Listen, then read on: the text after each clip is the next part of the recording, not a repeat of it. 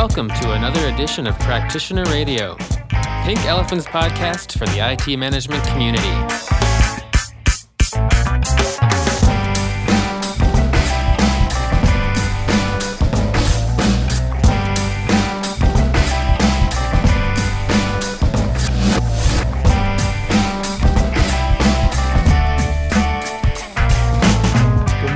Good afternoon, good evening, wherever you are, wherever you're listening. This is George Spalding and Troy Dumoulin for episode 60 of Practitioner Radio.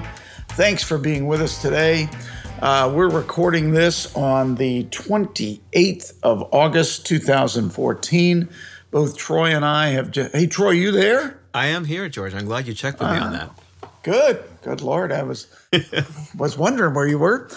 So anyway, Troy and I just got back from lovely Scottsdale, Arizona, where we only had one day of 114, but we also had monsoon rains. But all in all, it was really lovely there. It's beautiful there in the beautiful Monte Lucia Resort, where we just held the third annual Pink Forum, the leadership conference from Pink Elephant, and it was an amazing success. We had some great keynotes, lots of in-depth information, great panels, and lots of people, smart people who came for leadership content, and that's what we delivered, and that was great. So I was very pleased with it myself, and from the feedback I heard, everyone else was pleased. Troy, what did you hear about that? I think it was an awesome event on all counts because I probably had more than a dozen people come up to me and say, this is a unique event.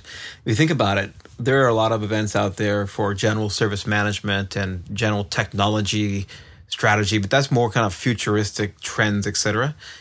There isn't an event out there that deals with the people issue of leadership around IT management and the organizational behavioral change issues that go with that.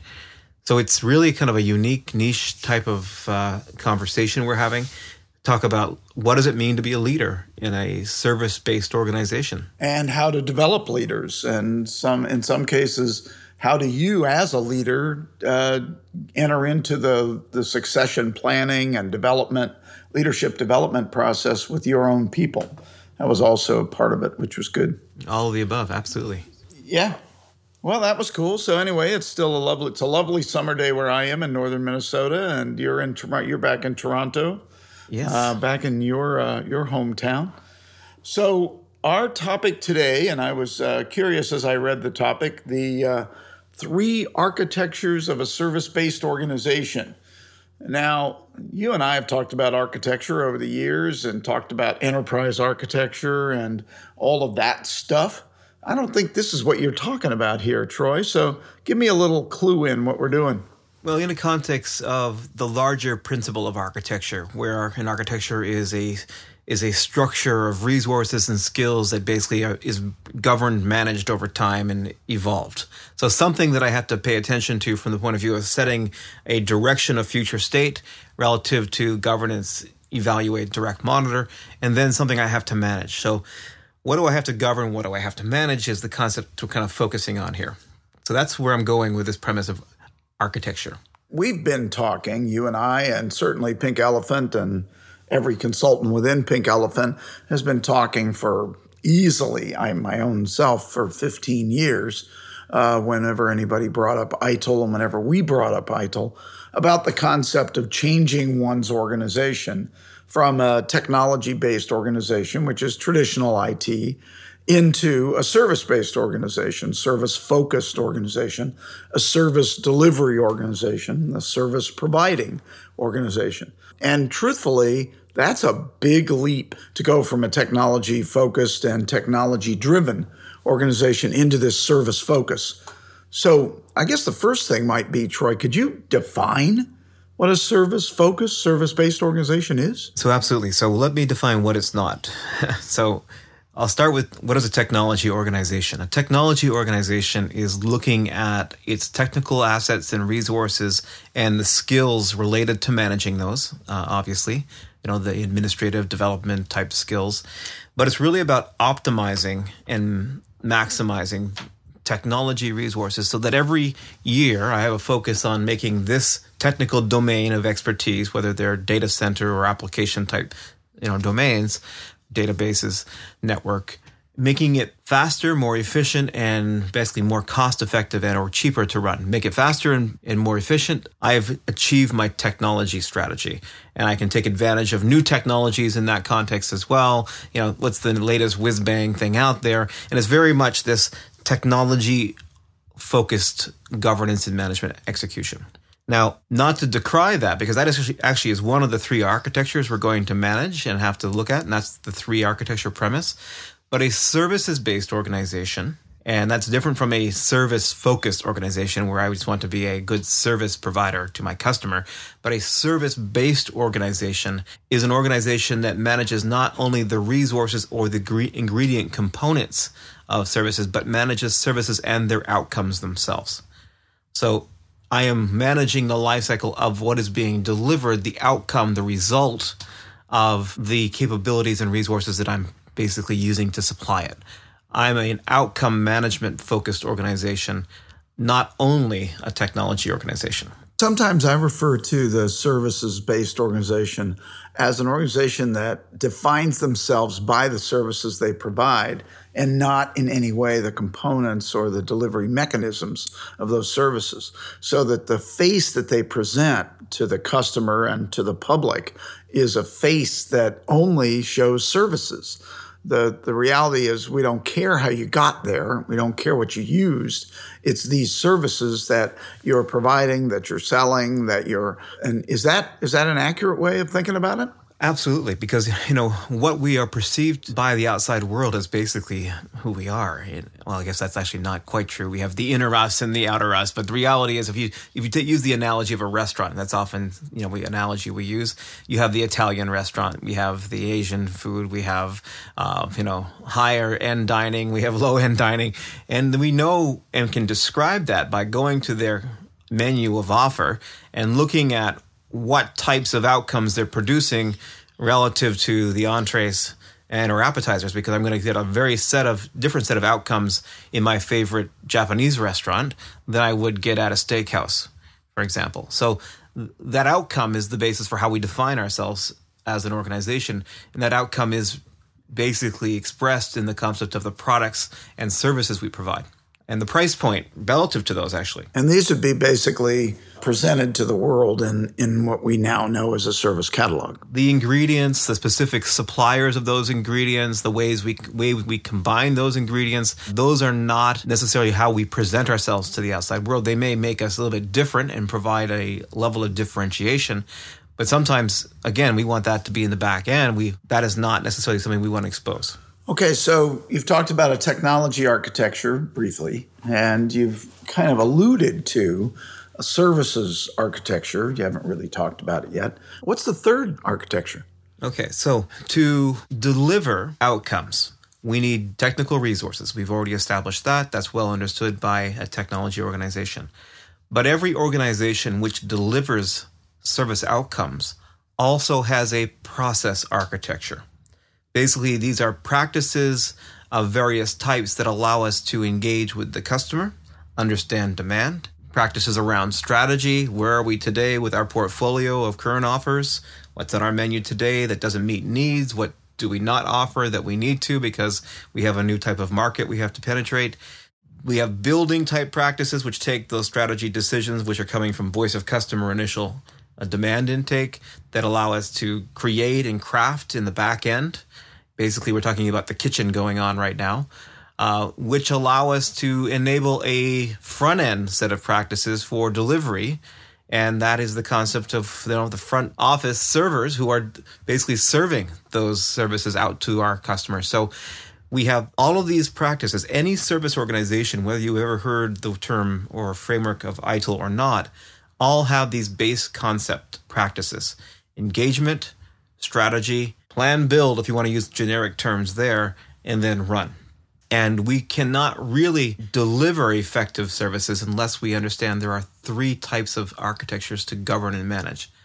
Technology, which is also enabled by process, both of which enable the third architecture, which is a service architecture. So I guess the ridiculous question for somebody at my level is, well, which comes first, the chicken or the egg? In other words, we obviously seem to always start with technology, or at least IT traditionally has always started with technology, and in some cases never gotten beyond it, never moved off of technology. They defined themselves by technology. They spent all their money on technology. They focused on superior technology and claimed that they were getting efficiencies based on only the technology. And then I know that you've been in this long time as I have. So the next thing really would be the process architecture to add that into the mix of technology? Well, let's start with the premise that every organization already has all of these processes in place. So it's not so much do I have them or not, or do I need to add them? It's what am I paying attention to from what I think is actually valuable to pay attention to from a governance and management perspective. And then is the process architecture somehow either enabling or disabling my overall goal of achieving better market share and improved customer experience in my services consumption? So it's not that a technical organization doesn't have the other two architectures. It's simply not above the waterline for them. They are not focused on it. So it's basically a detractor most often, not a differentiator. So it's really more about paying attention or realizing these things are necessary and valuable than do I have them or not. And certainly with the process architectures that, as we've talked about, you and I have talked about this a long time ago, when we say to somebody, are you doing ITIL? Often the answer will be yes. And then when we go a little deeper into that question, what are you doing? And we find out that they're really not doing much. They're doing incident, problem, and change. And as they've moved into some of the more complicated stuff, they've tried config and it was too hard. They tried service levels and they didn't go at it in the right way, or they didn't take a total enterprise look at services and service levels. So therefore that kind of fell apart. Or they breached all their service levels and suddenly everybody said, I never want to hear about service levels again. So it really does. They tend to go hand in hand. You can do the easy processes on their own, but as soon as you start getting into the more complicated processes, you also need a reason to drive them. Otherwise, you kind of lose momentum, like config and service levels and those types of things are driven by a need to work towards an outcome-based organization. At least that's what I've found. Yeah, so let's unpack that word or that term you just used, doing ITIL. So let's for the moment understand that ITIL is a reference model that describes in quote-unquote generic terms the best way of doing a certain practice, or basically enabling a certain capability that's required to deliver services. So some organizations have used ITIL as a reference model and said, okay, we're doing basic support, break-fix support. ITIL would say we should probably need an end-to-end ownership of the incident so that my clock doesn't start ticking every time I pass the ticket to the next queue. And so doing ITIL for them in that context is doing it to a reference model that describes a better world than they're currently doing. So if you look at it from doing that way, how many organizations have taken the reference model of ITIL and ensured they're doing something at least similar to that? Yes, many organizations don't get beyond the incident, problem, and change stop conversation. But the reality is there's a couple of reasons for that. A, the organization from a leadership perspective doesn't see the value in the strategy and design and transition processes.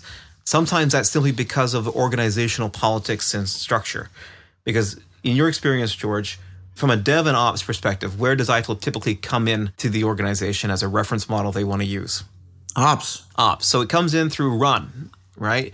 So this is where we got event and access management and incident management. And, we've got access. Oh, I always said access, but problem management. We got this really kind of run mentality. And if it gets any further up into the dev or the pre-production world, it's just at the point of move to production, which is where change comes in. Not release, because that would take you further into the life cycle. It stops right there. And that basically is the reality for most organizations who claim to be doing ITIL, because there is no such thing as a enterprise concept of a value system. There's dev over there, that's the kitchen. And then there's the serving organization over here, and they don't like each other and they don't collaborate. In fact, they're under different executive structures. So when they do ITIL, they can only do ITIL to the point of their political influence or sphere of control. So they might get better at break fix, better at some basic elements.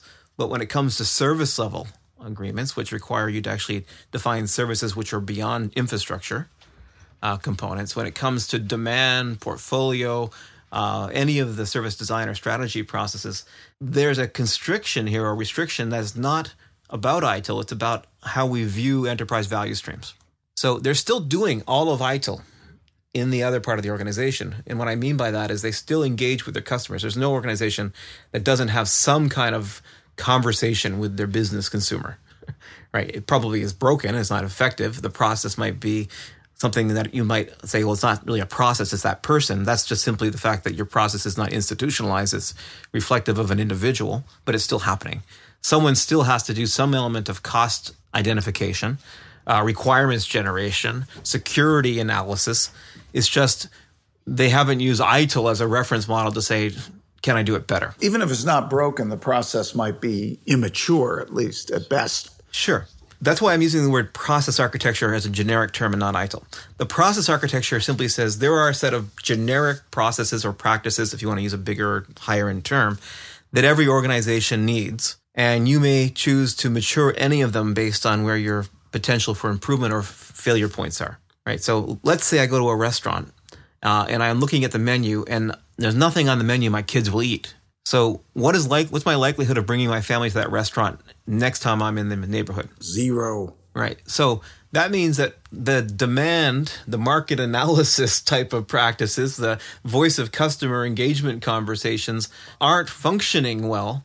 So that means that I have to do something better within that practice area. So that practice is still there, even though it's not functioning, it's just not functioning well. Gotcha. So the process architecture is the generic set of practices that may differentiate me, or in the case that we just used, actually preclude me from getting future business, and they make me lose market share. Well, and I think we've all been in restaurants where some of the, or we've all been places where perhaps the physical place, the physical environment that we were in was not the best, but we would go back to that restaurant because the service was so wonderful and the food was wonderful. And just in general, it felt great. It felt like they were good at running a restaurant, so their processes were actually in place. Whereas we've been to beautiful places, but felt like the processes were not in great shape. So I understand completely where you're coming from. So take that analogy right there. So they've got the best ingredients. They've hired the best technical talent in the kitchen, but there's no common sheet of music for the talent in the back end to work with the talent on the front end, and so the experience is terrible, right? They built this wonderful technology environment, but no one wants to eat there. Right, exactly. So that would mean to be a good service organization, I have to pay attention to the process architecture that will basically make me a good supplier or not in your eyes, because technology in its own right is not going to be the total basis for how I make decisions on engaging in this supplier-consumer model. Okay, cool. So when you draw this up, obviously you're creating, what I just heard you create is a dependency in terms of the service architecture on both process and technology. Yeah, so here's how the conversation goes, and I flip chart this. In fact, I'll make a slide for the show notes. It's about time I take it off the flip chart. It's time, Troy. Yeah. It's time. I first draw a box on the flip chart. It's a technical architecture. We understand what that is, right? Technical standards, future state envisionment around technology, adoption, etc. We know what it is to govern and manage that. Everyone says, yeah, we've been doing that for years. Okay. Would you understand and agree with me that builds a service architecture? Now I create a box below the technical box with an arrow pointing down. And then I begin to diagram on another flip chart a service architecture that goes right out to the end business product. So an analogy I use, I was at a bank a week ago. I'm going to order a checkbook because I've depleted all my checks. So I need a new one. So I go online to a web-based service, a technically enabled service, and I order a new set of checks that eventually will produce in my inbox, in my actual mailbox. There's actually a hard copy thing happening here. a new book of checks for me to basically write. So, but let's take this back. That's a product. That's the consumable component of a business service provided by the bank, which is enabled by a business process. That business service and process are enabled by an IT service, in this case, the online portal for me to go into my banking environment and begin the order provisioning process. So there's this web portal that is enabled by back-end services, such as infrastructure services, such as hosting, storage area network, database structures, all of that back-end. So picture, if you will, I create this kind of product is with the checkbook coming out. It's enabled by a business service, which is enabled by a business process. That's now being enabled by an IT service, which has a product, which is enabled by an IT process within that development environment that developed this system. That's enabled by an infrastructure or technical service, which has a product, in essence, a server, right, which is supported by a service called hosting, which is supported by a process. So this end-to-end service architecture is the enablement capability that I have to look at and understand to basically understand how does a checkbook actually get to my physical mailbox. And question, George, would it make sense not to understand that dependency model? Well, we have to. And what you're describing, I assume, is basically the value chain. But basically, we have to understand every piece of that. But right now, I'm not sure we do. I think that what happens from the technological side is the technology folks have a set of criteria that they have to meet. And once they meet those criteria from a technical standpoint, then they kind of wash their hands of it and say, we did our bit. And now it's up to you, baby, kind of thing. Well, it's even a bit more tragic than that, because in design, an architect, a real architect here, has to model the business process right down to the lowest end technology component, and even model the data layer and the data interchange between devices and resources. I have to design that service architecture because I can't build it unless I get the whole picture. You follow me? So I create these really complex UML architecture diagrams, modeling the entire system entities and their dependent relationships so that I actually can build it according to the blueprint, my recipe for this systems design. I create and design with systems and understanding of the service architecture. I build it, I test it like that, but then I put it into a production environment, which is now a technical culture. What happens to the organizational knowledge of the service architecture once it goes live? I don't know. It completely is let go and evaporates into thin air. Really? Though I created it in context. I know you're being sarcastic here, but the moment I put it into production, because I'm a technical organization, not understanding I have to manage the ongoing service architecture, I literally let all of that organizational knowledge go and now manage every technical component and domain as if it lives in mythical isolation. So let's just say that a customer complains about something on the service end of things. This doesn't meet my needs, or this doesn't do this, or this doesn't do that.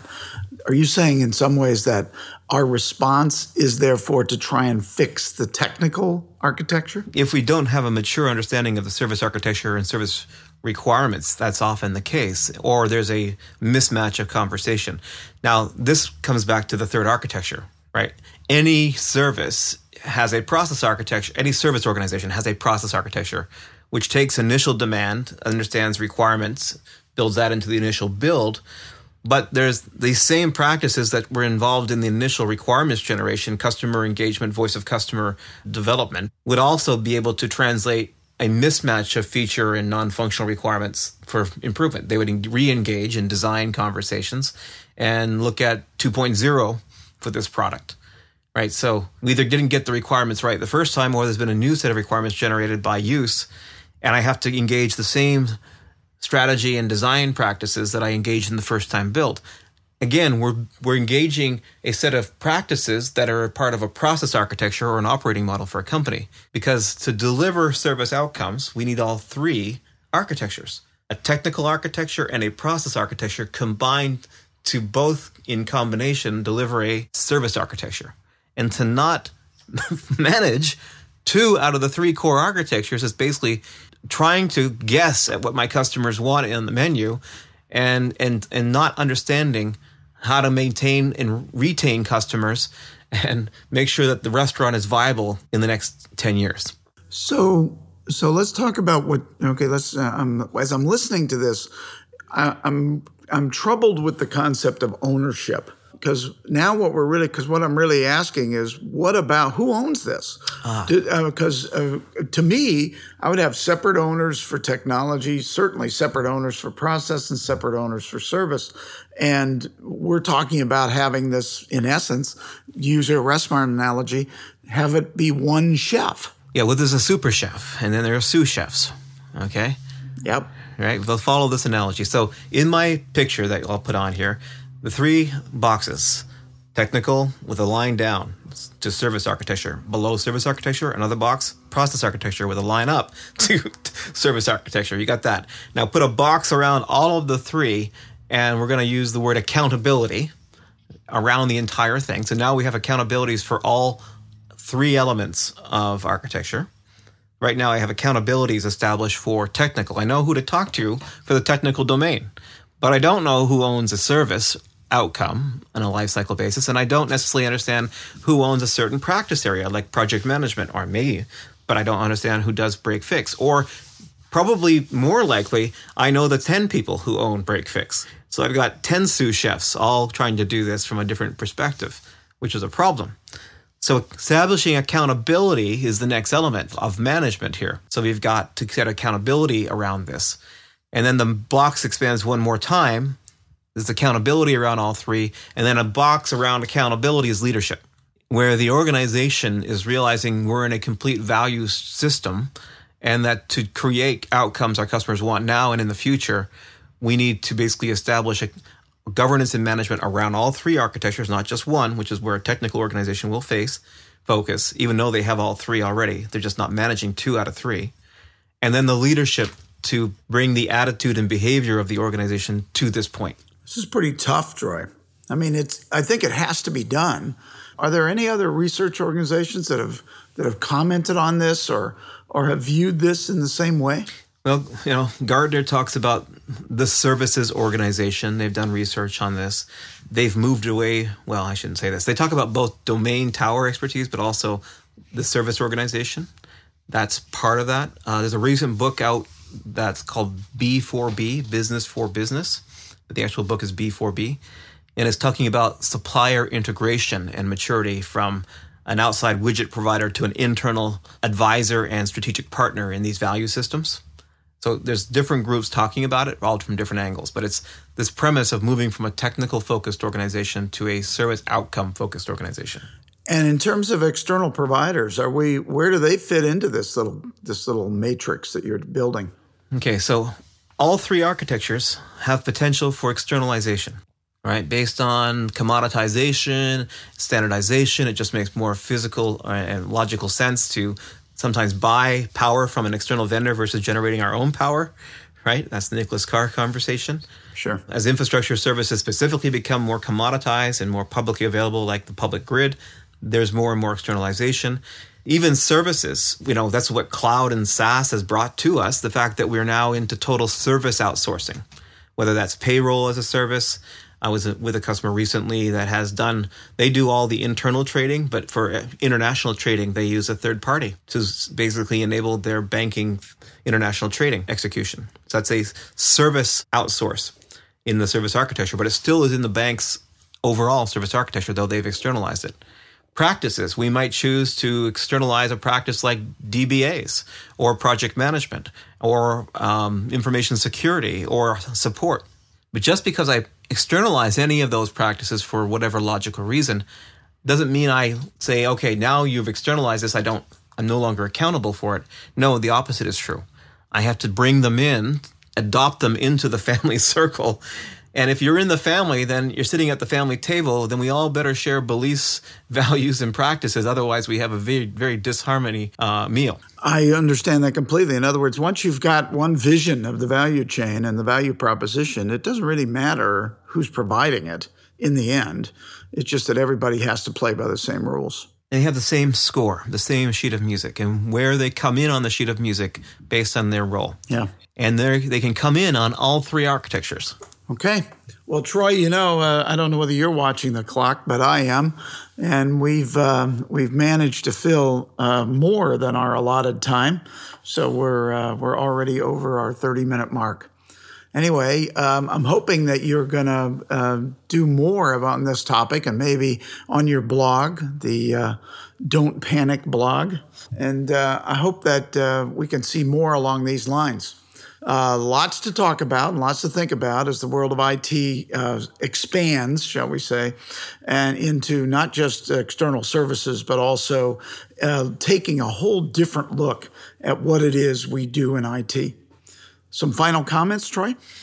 Well, what is not defined cannot be controlled. What is not controlled cannot be measured. What is not measured cannot be improved.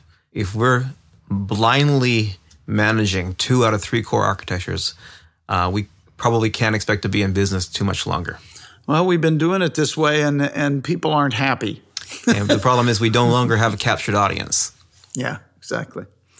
All right. Well, I think that's going to wrap it up for Practitioner Radio episode number 60, the 3 architectures of a service-based organization. Thanks a lot, Troy. We'll do it again. Thank you, George.